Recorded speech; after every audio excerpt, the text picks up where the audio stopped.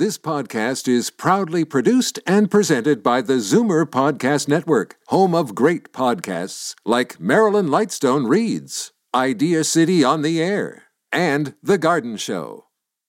You're listening to an exclusive podcast of the Naz and Wally Sports Hour, heard Sunday mornings at 9 on Zoomer Radio, the new AM 740. You're listening to an exclusive podcast of the Naz and Wally Sports Hour, heard Sunday mornings at 9 on Zoomer Radio, the new AM 740. Nightmarish history as one of Ontario's most hellish psychiatric hospitals, but business guru Don Tapscott, who is originally from Orillia, and Canada's most famous writer Margaret Atwood are among a growing list of notables who have enthusiastically joined a campaign to turn the 200-acre site into a kind of Banff Centre of the East known as the Huronia Cultural Campus. Their vision is to create an international arts destination with artist studios, educational and teleconference facilities, exhibition galleries, a First Nations museum, and a performance pavilion for outdoor summer concerts. Tapscott said this could be the most important development for the region since the arrival of the Samuel de Champlain. Public health officials are reaching out to people who may have come in contact with a measles patient at St. Joseph's Health Centre in Toronto. The hospital says a measles patient was in the emergency ward from January 27th to 29th.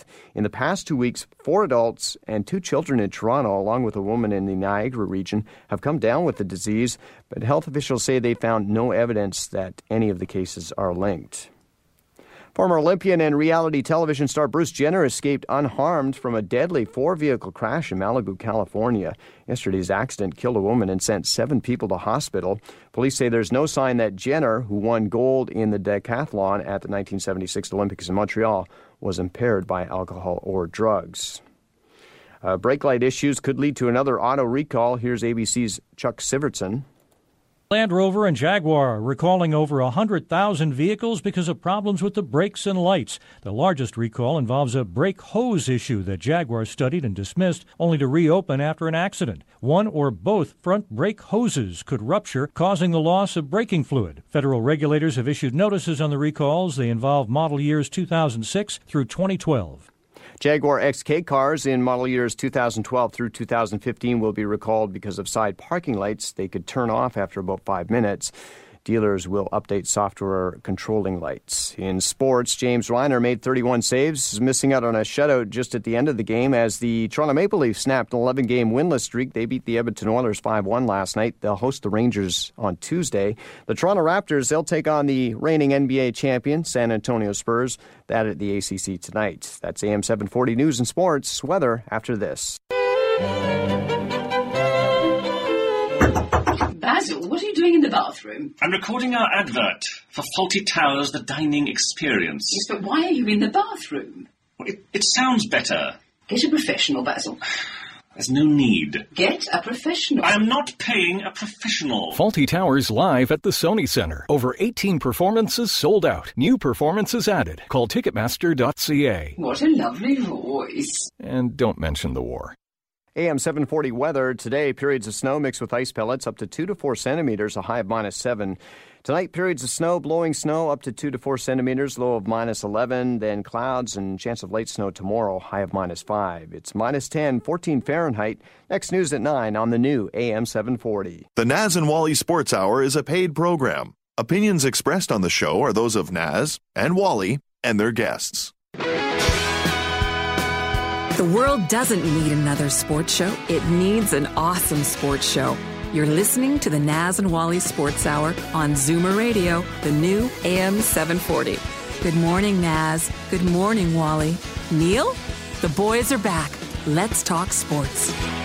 Good morning and welcome to the Naz and Wally Sports Hour, live from Liberty Village in downtown Toronto. I'm your host, Walter Rigabon. My co-host, as usual, with me this morning, Naz Marchese, and we're pleased to announce joining us in studio this morning, former Raptor coach Butch Carter, local entrepreneur and motivational speaker. Welcome aboard, Butch. It's great to have you here with us this morning. Thanks for asking me to be here.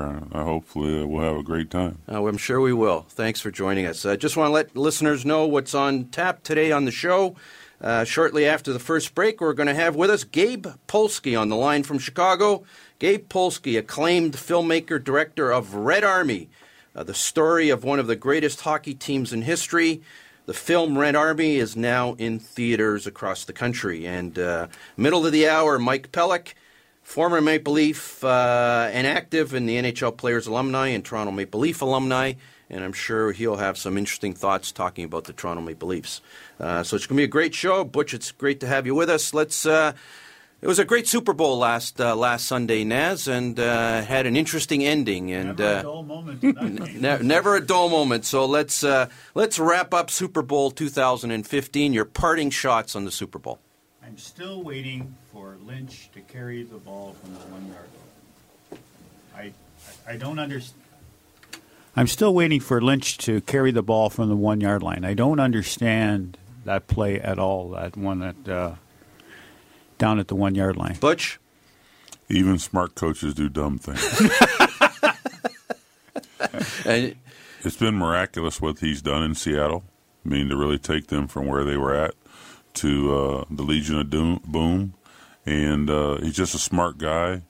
And he allowed an offensive coordinator to call a play that he probably should have changed and give it to beast mode. And Tom Brady, your assessment of where he after the game, it's interesting how one play in a game, which is that play, has swings the debate about whether Tom Brady is the greatest quarterback in NFL history. Well, I mean, the reality is that Brady is probably not the greatest quarterback in history. I think that between Inflategate and the other issue they had before, that will follow him forever. All great teams are lucky. The Patriots are lucky that they've played in a weak division for 14 years. The Jets, the Bills, and Miami have basically been terrible. And so that allows you to get through the process. And it's a similar situation that you see, but most of those outsiders don't understand. You play in a tougher division, it's harder to get to the end. Brady's been very lucky to play in that weak division. He and his coach have fully taken advantage of it. And you go back to the past that they didn't call a fumble in the Snow Bowl. The Oakland game. That's correct. They've just been lucky. So, my opinion, as an advocate sports follower, is that they've been good and lucky. And that's what you need to have. Fantastic. So Super Bowls in the history books, Naz. Yeah, and we of course, called that one wrong. We both called Seattle. So we eat a little bit of humble pie on that one. Anyways, Maple Leafs are never a dull moment for us. They finally won one last night. Finally won one last night, and I'm predicting on this show today that they are going to win 13 or 14 of their next 20 because they're not going to get Connor McDavid. The pressure's off the Leafs now. They're definitely not a playoff team anymore. And teams that have no pressure on them tend to perform in a little bit of different way. Coach Carter, teams that don't have pressure on them when they're literally out of a playoff race, they start to play better. Why? Because the things that were very important earlier in the year, all that pressure is off. They know they're going home. They're planning on going home. They are loose. It allows for a looser locker room, which gives players who aren't very good confidence. So, the Leafs are not very good. In my opinion, they've not been very good for a long time. And they should have torn this team apart, in my opinion, a long time ago. No one ever had the skill set to do it. And finally, hopefully, we have someone who has a skill set to do it. What's your opinion? You ever get fired in midseason, ever? No, I took over a job as an interim coach for sure. in midseason. And Naz and I, we talked about when Randy Carlyle got fired. And to me, it seemed to be might have been the right move at the wrong time. I didn't understand the thought process behind it. Why fire your coach right at the beginning of January when we're literally still in a playoff spot? They were mathematically in a playoff spot. They had a bad week, but they were in a playoff spot, and they fire the coach and they install his interim, who never had a track record really as an NHL number one type of coach. How does that affect the team? Was that the right move? It was exactly the right move. Why?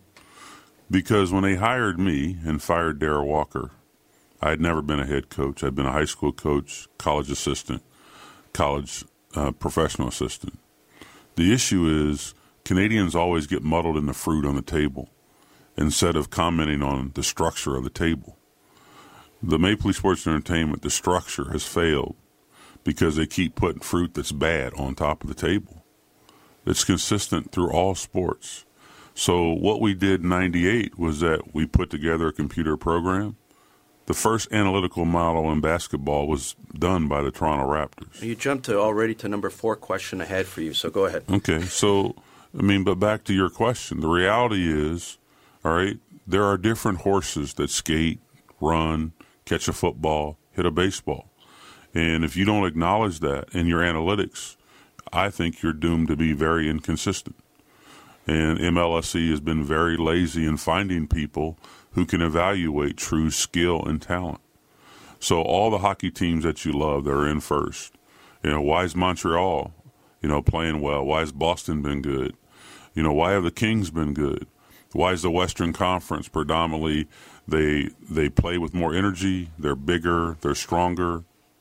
So, in my opinion, this has been coming. They did Randy a favor. Randy did the best job that he could do with the table that he was given. And they need to change the fruit. But it's all built with, if you have someone with the skill set to rebuild a team, they're worth tons of money.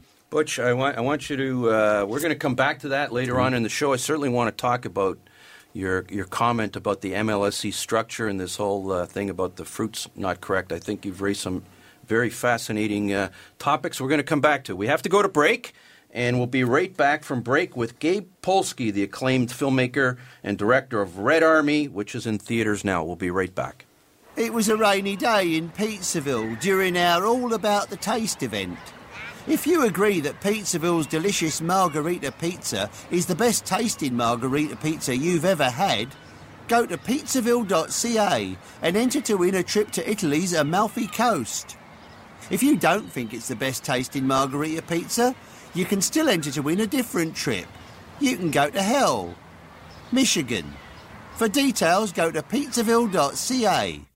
There's an old saying, entrepreneurship doesn't build character, it reveals character. Entrepreneurs learn to trust a person by trusting people. The law firm Rigabon Carly understands this. They know all about entrepreneurs because they work for them. Every day, they've earned their trust. They know that when it comes to meeting the legal and business needs of entrepreneurs, good enough is not enough. Rigabon Carly, the intelligent choice. Steele's Paint in Woodbridge, an enormous 20,000 square foot superstore that carries nothing but the best. Superior staff, superior advice, superior selection, superior everything. When you have a really tough job to do, they can knock it down to size. They'll show you how to get it done right, and because they only sell the best of everything, you'll get it done to last. That means superior satisfaction.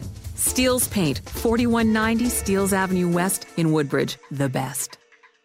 At Titanium Logistics, we believe that choosing the right shipping company comes down to two issues: price and cost. Most prices are competitive, will likely save you money too, but the cost of choosing the wrong company to service your cross-border freight to and from the U.S. and Mexico can be extraordinary. If it's not where it should be, when it should be, that bargain price, worthless. Titanium Logistics. On time, on budget. Call 905-266-3014. Ask for Blair Downey. This is Darryl Sittler for Alta Infinity in Vaughan. Car buying made simple. That's what Alta Infinity is all about. No stress, no hassle, no nonsense. Just fun and easy and rewarding experience that will put you behind the wheel of a fabulous new or used Infinity. Expert sales staff, superior service, and the largest selection in Ontario. And the most competitive pricing anywhere. It's what makes Alta Infinity the captain's choice. Alta Infinity, Woodbridge.com, at the corner of Martin Grove and Highway 7. Striving to inspire you at every turn. From face-offs to playoffs, field goals to own goals, you're listening to the Naz and Wally Sports Hour on Zoomer Radio, the new AM 740. Good morning and welcome back to the Naz and Wally Sports Hour, live from Liberty Village in downtown Toronto. We're pleased to have with us this morning on the line from Chicago, Gabe Polsky. Gabe Polsky, critically acclaimed director and filmmaker, director of a movie which is in theaters right now. It's called Red Army. It's the story of one of the greatest hockey teams in history, the Soviet Red Army team from the 70s and 80s. Gabe, good morning. How are you? I'm doing well. I'm happy to be on here so early with you guys. It's even an hour earlier where you are. So I'm jet lagged, so it worked out pretty well. I just got back from Paris, where I was doing a lot of press for the film in Spain, which is pretty unique because they don't like hockey there. But, anyways, thanks so much for coming on. And first of all, I have seen the movie. I went to see it, and my congratulations on a superior film. Brought back a lot of memories for me. I grew up during the 60s, 70s, and 80s and hated the Russian hockey team. Literally a visceral hatred for Russia and Russian hockey players in that time, and for European referees. But it's a great film, and congratulations, and it deserves all the critical acclaim it's received in all the various film festivals, including the Toronto International Film Festival. And I want to ask you, Gabe, at first I went down and saw it with my wife. She thoroughly enjoyed it, and she's not much of a hockey fan. It's really more than a hockey movie at the end of the day. It's a human story, isn't it? And in your estimation, what is Red Army the story of?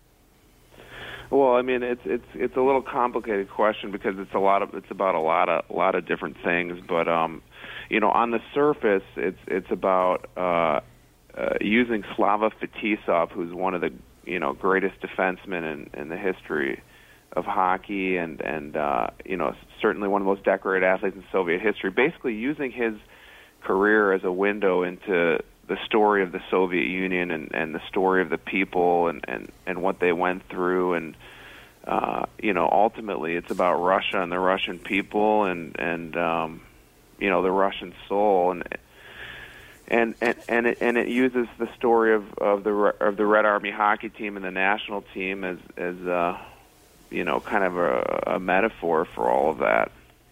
Gabe, you played at Yale, is that correct? Yeah. How did that help you producing or directing this movie? Well, obviously, I know a lot about hockey, and I grew up, in the United States, and my parents are from the former Soviet Union, and I grew up, basically in the North American hockey system, and when I was pretty young, about 15 years old, I got a VHS tape from somewhere. That was the 1987 Canada Cup. It was, obviously considered one of the greatest series, maybe the greatest of all time. And I just couldn't believe it what I saw on the ice. What Canada was doing too, but the Soviet style for me was like it was eye-opening. It was mind-bending. It was like a creative revolution on the ice. They were like the Beatles. It was a whole nother expression of creativity that I was seeing on the ice, and it really made an impression on me. And as a young player, I was obviously I was playing in the North American system of hockey, which is a little more conservative and a little more simple. People kind of skated in straight lines. You were told to kind of play a role, and it was more aggressive, a little more primitive, whereas the Soviets were weaving and kind of doing a lot of creative things. Every time they touched the puck, they did something unique with it, And so in a way, I was wondering, how come that hockey was so free, and open and improvisational, whereas in North America it felt confining as a player to a degree. And so that always stuck with me, and I always sort of, in a way, I was a little bit frustrated because I was a little bit more of an offensive player, and I like to make plays and be creative out there, and it just wasn't a part of our hockey culture. So that really stuck with me, and that's sort of how I, what I brought from my hockey experience, and even playing at Yale was, it was more conservative approach, it was systems and kind of, role playing type of things, and that's kind of what I brought to it. Gabe, I have to ask you, Russia is still very much a a closed society in a lot of ways. And how has the film been received in Russia? And how are Russians reacting to your film? Well, yeah, I was wondering that too. And you know, when I made the film, it premiered in Cannes, and there's a lot of Russian press there. They were checking it out to see what this whole thing was all about. They had heard about it, and the international press just went berserk. They all loved the film, and people were raving about it, and even the Russian press got on board. You know, but I think they were confused initially. Like, is this something that we should support or not support? Because there's a lot of material in there that talks, you know, negatively about sort of the, you know, how life was like back then, and certainly there's a lot of oppression and limitations, individual freedoms and stuff like that. But you know, but then after Cannes, I got invited to the Moscow Film Festival, and they basically wanted to open the festival with this movie, which is huge. It's, you know, a lot of people, most, you know, Minister of Culture, famous actors, directors, big red carpet, all that stuff. But no one had seen it there really, and I was terrified, honestly. That what if they hate it, you know? And because it's really a story about Russia, like I said, and if they sort of thought that it was not good or sort of false, then I would have felt like a fraud, you know. But honestly, after the screening, the press was really excited. Everyone was emotional. Some people were crying. It was a standing ovation. Everybody loved it. But then afterwards, I had a hard time. I still haven't officially sold it there. So the people really love it, and they're for them it's incredibly emotional. It's bittersweet. This is their past. This is kind of, you know, on the one hand, their pride, right, because it was a team that was doing incredible things. But on the other hand, the story kind of gets into some difficult areas of life, what life was like back then, and how difficult they lived, you know. Gabe, what I found, I mean, I carry away a few images from that film, and I thought you did a very impressive job of drawing out. It was a very poignant film and very emotional at certain points, and you did a fantastic job of pulling the emotion out of Fetisov. You know, you got a few tears from him at certain points, and I don't want to ruin the film for listeners. And you got Alexei Kasatonov to shed a few tears, and there's the haunting images of the forlorn figure of Krutov in that movie. And were you surprised that you were able to draw out so much emotion from players that certainly in Canada, when we watched these guys play, we just thought they were a bunch of automatons or a bunch of robots? Yeah, I mean, you know, Russians, they're not known for being incredibly emotional and kind of open with their emotions, you know, and but at the same time, you know, they bury a lot of stuff inside, and there's a lot of stuff, a lot of experience there that they've went through, these people. And my goal was to really kind of get them to open up and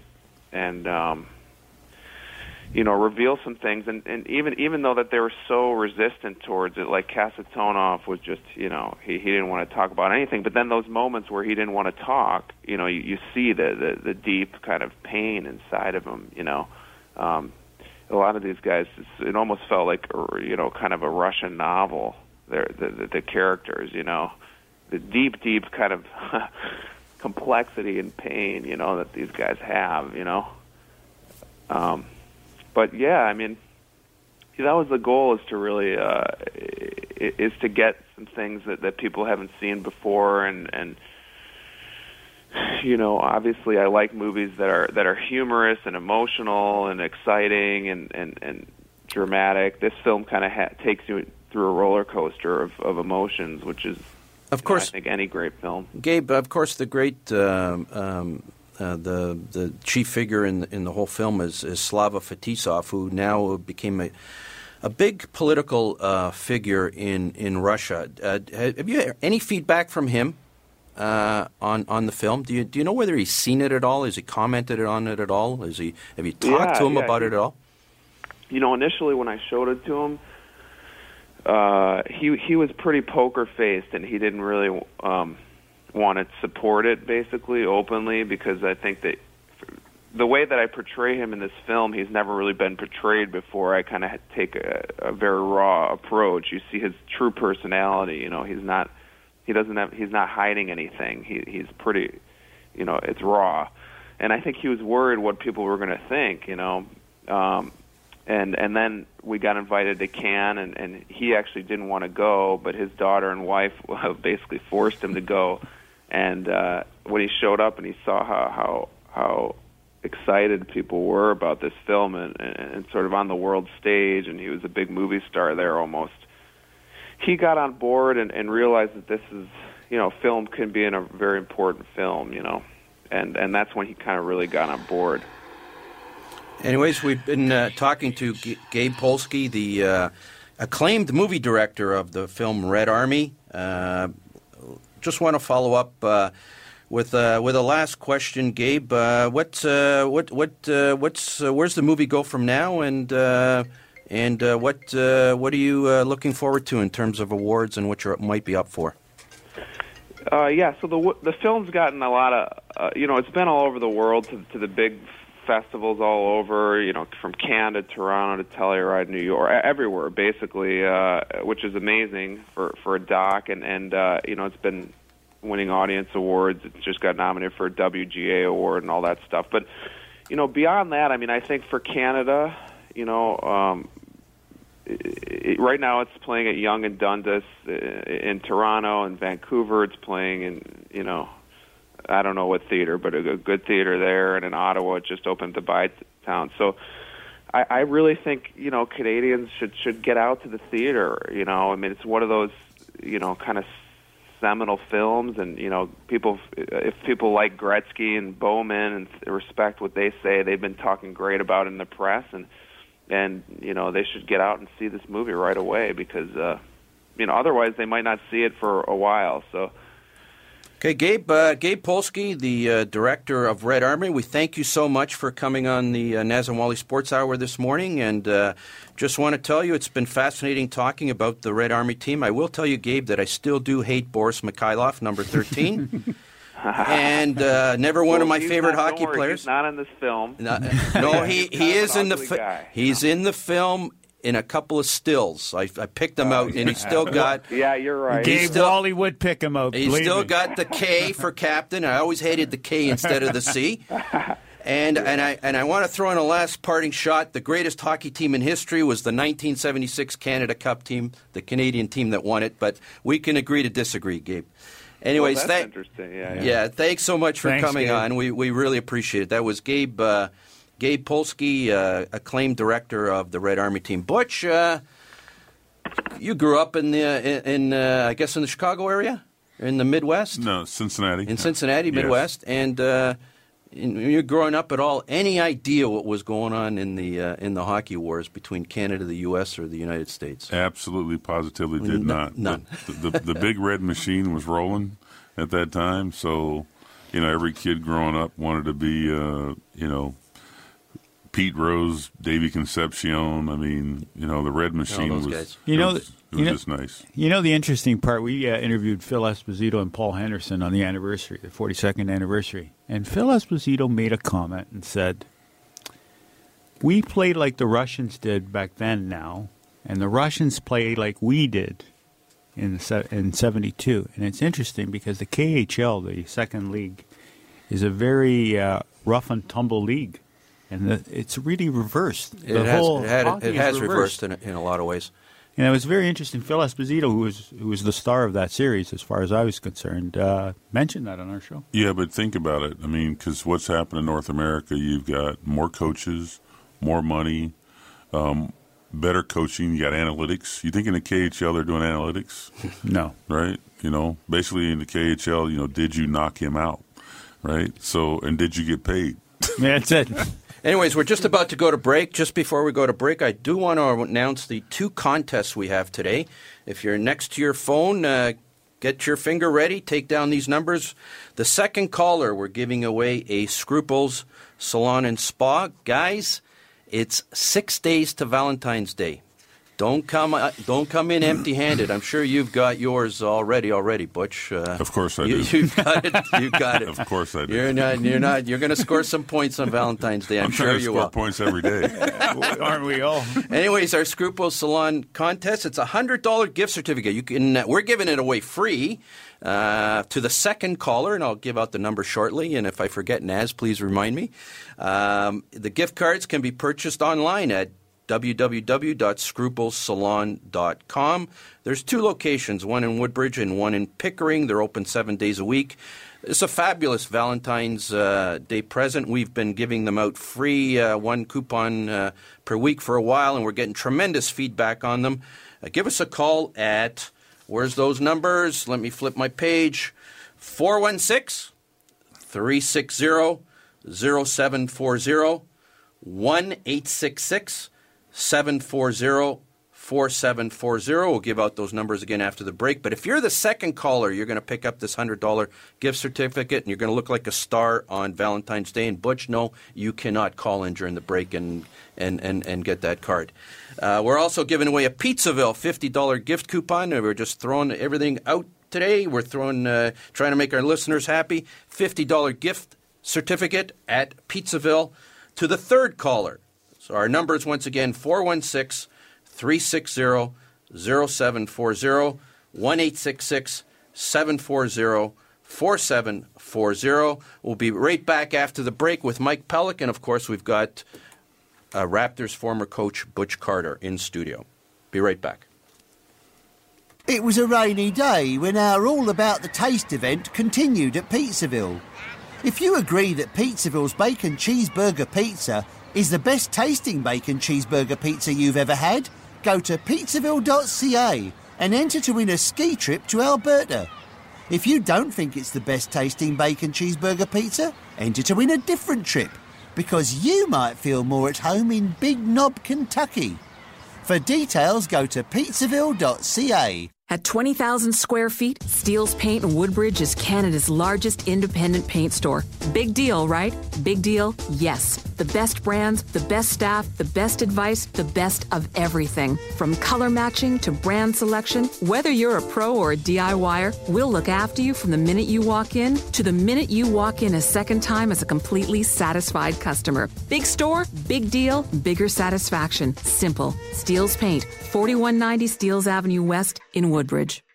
At Titanium Logistics, we believe that choosing the right shipping company comes down to 2 issues: price and cost. Most prices are competitive, will likely save you money too, but the cost of choosing the wrong company to service your cross-border freight to and from the U.S. and Mexico can be extraordinary. If it's not where it should be, when it should be, that bargain price, worthless. Titanium Logistics. On time, on budget. Call 905-266-3014. Ask for Blair Downey. This is Darryl Sittler for Alta Infinity in Vaughan. Car buying made simple. That's what Alta Infinity is all about. No stress, no hassle, no nonsense. Just fun and easy and rewarding experience that will put you behind the wheel of a fabulous new or used Infinity. Expert sales staff, superior service, and the largest selection in Ontario. And the most competitive pricing anywhere. It's what makes Alta Infinity the captain's choice. Alta Infinity, Woodbridge.com, at the corner of Martin Grove and Highway 7. Striving to inspire you at every turn. There's an old saying, entrepreneurship doesn't build character, it reveals character. Entrepreneurs learn to trust a person by trusting people. The law firm Rigabon Carly understands this. They know all about entrepreneurs because they work for them every day. They've earned their trust. They know that when it comes to meeting the legal and business needs of entrepreneurs, good enough is not enough. Rigabon Carly, the intelligent choice. The Naz and Wally Sports Hour is a paid program. Opinions expressed on the show are those of Naz and Wally and their guests. You name it, they'll argue about it. No sport left unturned. The boys are back, the Naz and Wally Sports Hour on Zoomer Radio, the new AM 740. Good morning and welcome back to the Naz and Wally Sports Hour, live from Liberty Village in downtown Toronto. With us in studio this morning, of course, is Butch Carter. We love having you with us, Butch, and thanks for being with us again. And we're going to have a few things we're going to talk about. You've got some interesting business deals you're working on, and we certainly would like to talk about that. But now we have on the line Mike Pelech. Mike Pelech, former Toronto Maple Leaf. How are you doing this morning, Mike? It's not there. Oh, but we haven't got Mike Pelech on the line yet. So, Butch, tell us a little bit about your new basketball league that you're working on. Well, basically, a guy came to me and his team, and they were interested in buying a team in a professional league that's playing in Canada. And they had a feasibility study and said, Coach, can you look at this and see if it'll work? And so I basically raked through it for pretty much the last 13 months and got it to where I think it's a very efficient business plan. I think I've done a very good job of benchmarking the failure modes of prior leagues who've tried to play basketball. But I think it's from a timing standpoint. Things fit in at a certain time, and then things don't fit in at a certain time. And I think historically things have not fit in, and now it's a better time. Where does this league in your work and trying to put? Where does it fit in? What market are you trying to go after? And in terms of fan base, and in terms of player development or stocking the teams with players, where does it fit in the universe? I think you have to be a part of what the CHL has done so well on the player development side. I think you have to average your age down and go after younger players who don't want to go to university. I also think that you have to get the OAU to and the CIS to allow you to play games on their facilities, because I think the crowd average should be somewhere between 2,500, and that's the average. There'll be some facilities where you can, but after studying Eurobasket, the Europeans basically went through the same failure modes, got smarter, and said, let's play in smaller gyms and then have special events. So they've got 16 weeks in which they have a game of the week. That's very well followed. But in 1992, I was in Athens to watch the Olympiakos team, and the gymnasium was no bigger than, it was smaller, quite smaller than my high school gymnasium. And so, they've come a long way, but they've done it by not forcing. Think about if you go to the airport and you're on vacation and you just need a little small car to get around, and they keep forcing you. They say you got to rent the van. You got to rent the van. Well, I only got 2 people and 3 bags, but no, they're going to put the higher price on you. So what leagues have done for basketball is they felt they had to play in ice venues in North America, not just Canada, United States, and the charges, the ice coverage charge, the Ticketmaster ticket management fee, and the building reserve fund have just killed them. And because everybody, you get isolated saying, I'm an owner, and I'm just dealing with my own problem. But the aggregate of all the teams playing together, so if you take $5,000, 150 games, year after year after year, that's just a changeover cost. So the reward from you need to get to where you're doing $23 per seat. And the only way to do that is without those 3 charges. Butch, the makeup of the players, are they U.S.-born, Canadian-born, they're imports? How is it going to work? You do 50-50. You have national players, international players. You subsidize your national players, your Canadian players, because a lot of really good players are playing in Europe, but they're making about $3,000 or $4,000 more a month. So, I've got a methodology to work that through. I think we'll be very successful with that. But it's all about the same thing. It's no different than your initiatives for the Olympics. You've got to ask corporations to help build the Canadian model. And I'm more inspired by, my nephew, Duron Carter, signed with the Indianapolis Colts. He played in Montreal. Mm-hmm. And if the CFL wasn't there, Duron and my other nephew, Kenneth Stafford, would not be able to play in the CFL. So I think that the story that I have is one of truth. I came here 16 years ago. I'm still here, married a Canadian, have a 10-year-old son, and I'm committed to it. There might be people that know basketball better than me, but I don't think there are people that understand at the minor level or at the college level in the States. There's a business model that works. But you cannot, year after year, game after game, play all your games in ice facilities. Does this help the national team, this league? Yes, that would be the end goal, is that you get better development. The guys are playing at home. They're playing against better players, and it gives them a chance to develop, because they may not be playing full-time in Europe, if they're better players, they'd be playing full-time, access to better facilities. And we all know that you probably play better in your backyard than you do on the road all the time. Were you ever approached by Basketball Canada to coach the national team? Or would you be interested in that? No, I mean, I sent a couple letters years ago with Basketball Canada. They did not reply, which was kind of disappointing. But, I moved away from that because the reality is that they have a plan of their own, and I think what they've done is nationalize.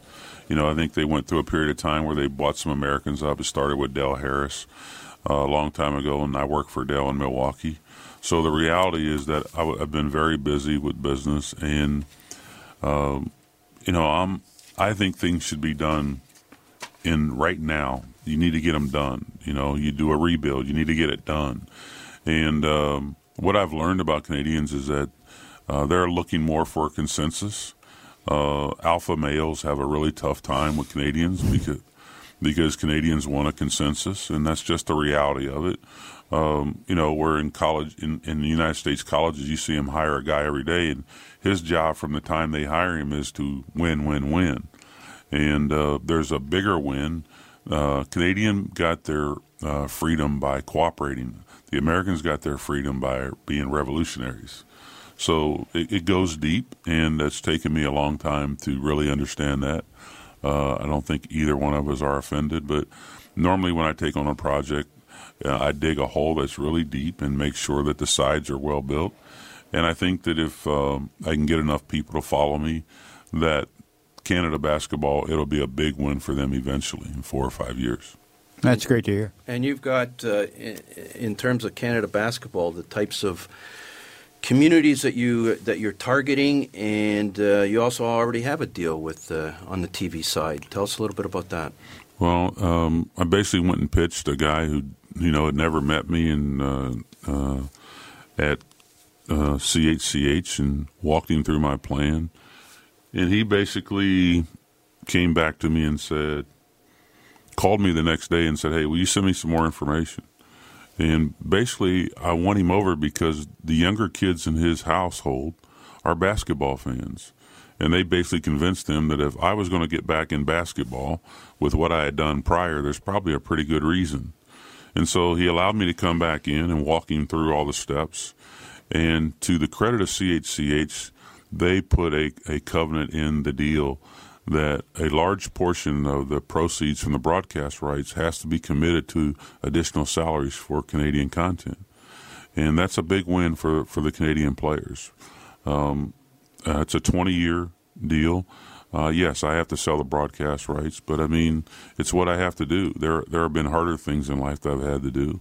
But I guess when I go in and explain to people, and you have to remember, I'm the first coach in the history of the NBA in a 54-year history of the NBA to take a team from less than 2 wins to the playoffs.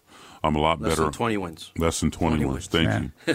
Felt like 2, though. So the reality is that with what I've done and now what I've been out in business, my experience in business, I had to fully understand, you can't put too much debt on leagues. Your balance sheet's got to have very little debt. And by playing in gymnasiums, you can balance that. But more importantly, you can balance your schedule. The OHL does an awesome job playing 88% of its games Thursday through Sunday. So the reality, though, is when they're playing at home, they're not going to allow you to play a home game in between their Thursday-Saturday format or Friday-Sunday. So you need to have gymnasiums so you can balance out your schedule. These are all things from the standpoint of planning, that if you have a league with really strong leadership, like the European League, you don't have a commissioner, you have someone who's business savvy, a CEO or chief operating officer, you really have a great chance of being successful. And I just think the timing of it is really good. Not a big league. Start small, and work your way through all the problems and grow. There's another league involved right now. What is the difference between the 2 leagues? You want all of them or just one? Okay, a few. Drug policy. We'll have a drug policy. Monthly financial reporting. We'll have monthly financial reporting. Mandatory Canadian content. 10-minute quarters instead of 12 quarters, which makes us FIBA compliant. Small venues instead of all ice venues. Dress code for our weekly game of the week. A league revenue model. Player development. Expansion fee. letter of credits posted so that the municipalities know that their vendors are going to be protected, and population calculation. We're of course talking to Butch Carter, former Raptors coach, and I think what Naz may have been getting at is does the NBA not already have some sort of sponsored minor league? No, there's another league I was getting at. I know about the D League, but it was another league altogether. Yeah, it's called It's the NBL Canada. NBL Canada. And how will your league match up against that league? I don't worry about it. Okay. You know, if you're trying to be Tim Hortons, do you really worry about McCafe or Starbucks? You try to be the best that you can be, and I think that's the reality. People who really don't understand it try to throw everybody in one basket. But you know, being in business the last 15 years, in managing the Toyota dealership, the Honda dealership, different brands, different strategies. So you got to come up with a brand and a strategy that functions for you. So you know, simple, the name Canadian Basketball League. So we're not trying to be the National Basketball League, not trying to be the NBA, we're not trying to be the D League. We're trying to be the best Canadian Basketball League that we can be. And we certainly wish you the best of luck on that, Butch, and we'll keep a close eye on it. Earlier in the show, we were talking about MLSE, and I got a feeling you've got some strong opinions about MLSE. And are the Raptors and the Leafs structured in a way that makes sense? We talked about the difficulty with the Toronto Maple Leafs and why they're not successful. Is it the structure? Is it the structure of the organization? Well, it's a simple structure of all pro leagues. And in all pro leagues, half the games are lost. And everybody forgets that. So, you know, the thing with me is, you know, the question started out, you know, my comment was, you know, MLSE has never really understood the impact of losing half the games in the league. And if you understand that impact, then that's why the New England Patriots They understood that there was a huge window open because the teams in their division were terrible. Except Buffalo's coming, though. They're coming. Well, I mean, they may come and they hired Rex, but I mean, the reality is, you know, you play the teams that win, not the ones that hope to win. That's true. And so, you know, I learned hockey we played on Sunday afternoons when I was coach, 1 o'clock. So that meant we play Friday, and then I'm in Saturday night, and they're skating on Saturday night, and I'm watching the games between, you know, normally the second and third period I would catch. But I was always in there late because most of the time I slept in the office, and I was always catching the NHL, the second game out west. And it was always amazing to me the energy that the Detroit Red Wings skated with compared to the energy I saw on the ice at home. And having a brother that's a Hall of Fame football player and putting together basically a test called the Tarzan test. The Tarzan test basically, it would compare these 8 physical metrics like the NFL Combine for basketball players. I've got 1,800 of them from the time I worked in Milwaukee as an assistant and the head coach and assistant coach with the Raptors. So I could compare this just pure physical talent. And once you understand that half the games are going to be lost and you're trying to get in the top, you know, the 20% of the winning half, you recognize that, yes, you have to have guys who do things differently. And as I told people in a speaking engagement, I'm a skill teacher. You give me a better athlete, I can teach him to dribble better. I can teach him to shoot better. As a senior at Indiana University, I'm the first guard to ever lead the Big Ten in field goal percentage. So I'm huge on the skill side of teaching. So I need a better horse, and I'll buff out that horse to be a better player. So until you really capture it, it's not about how many seats are sold, all right? Regardless if your attendance is down or up, put better horses in the system. And that's why I say Canadians spend so much content on, well, the fruit's this and the fruit's that, right? The players are always going to change, but is the table strong enough? And we've clearly seen, at least since I've been up here, that the Detroit organization always has built a strong table. And yes, there was strong fruit, but winning the West when they won the West was not easy. Butch, going back to the Raptors, how close to a championship would the Raptors have been if they had both McGrady and Carter? Well, the Raptors are in a unique situation from the standpoint of, They may be the first team in NBA history to have 3 players that they drafted that are going to go into the Hall of Fame, and they may not wear a Raptor uniform. So the issue is that they have drafted 3 times. They've drafted the right guy, but for whatever reason, those 3 individuals have left the fold. You're talking Bosch, McGrady, and Carter. Correct? Yes. So if Tracy and Vince would have played together, in my last meeting I asked could we blow up the older guys and reload, because we had created so much enthusiasm. Good young players were now willing to come. So, it's unfortunate that Tracy left, but he was in a situation from the sponsorship side, the marketing side. He could achieve a lot more money in getting paid in the States than Canada. And that will be a problem for Canada until Canada's major corporations come online and find a way to use the players as sponsors and marketing. There will be a big differential between what goes on in Toronto and the other NBA teams. You brought up an interesting point about coaching. You came in as a coach. You were a high school coach or an assistant, or you had some coaching experience.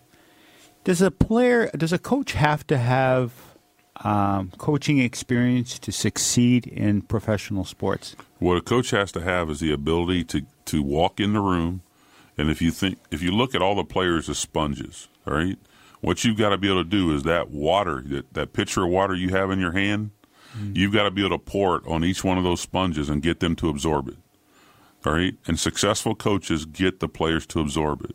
The unsuccessful coaches do not, and that's as simple as I can put it. I was fortunate that I understood that, because I was born the oldest of 7 kids, and I understood that my brothers and sisters could not withstand the intensity in which I went about managing my life, because I wanted to be successful and get out of the bad situation we were in. So I learned that I had to manage each one of my brothers and sisters differently. My brother John, I would play with John and let him win games. Chris, I would never let him win a game. It wasn't until Chris was I was 40 years old, and he was a 4-time All-Pro, and that he actually beat me in a one-on-one game, and he beat the snot out of me. And he told me he had waited a long time to do it.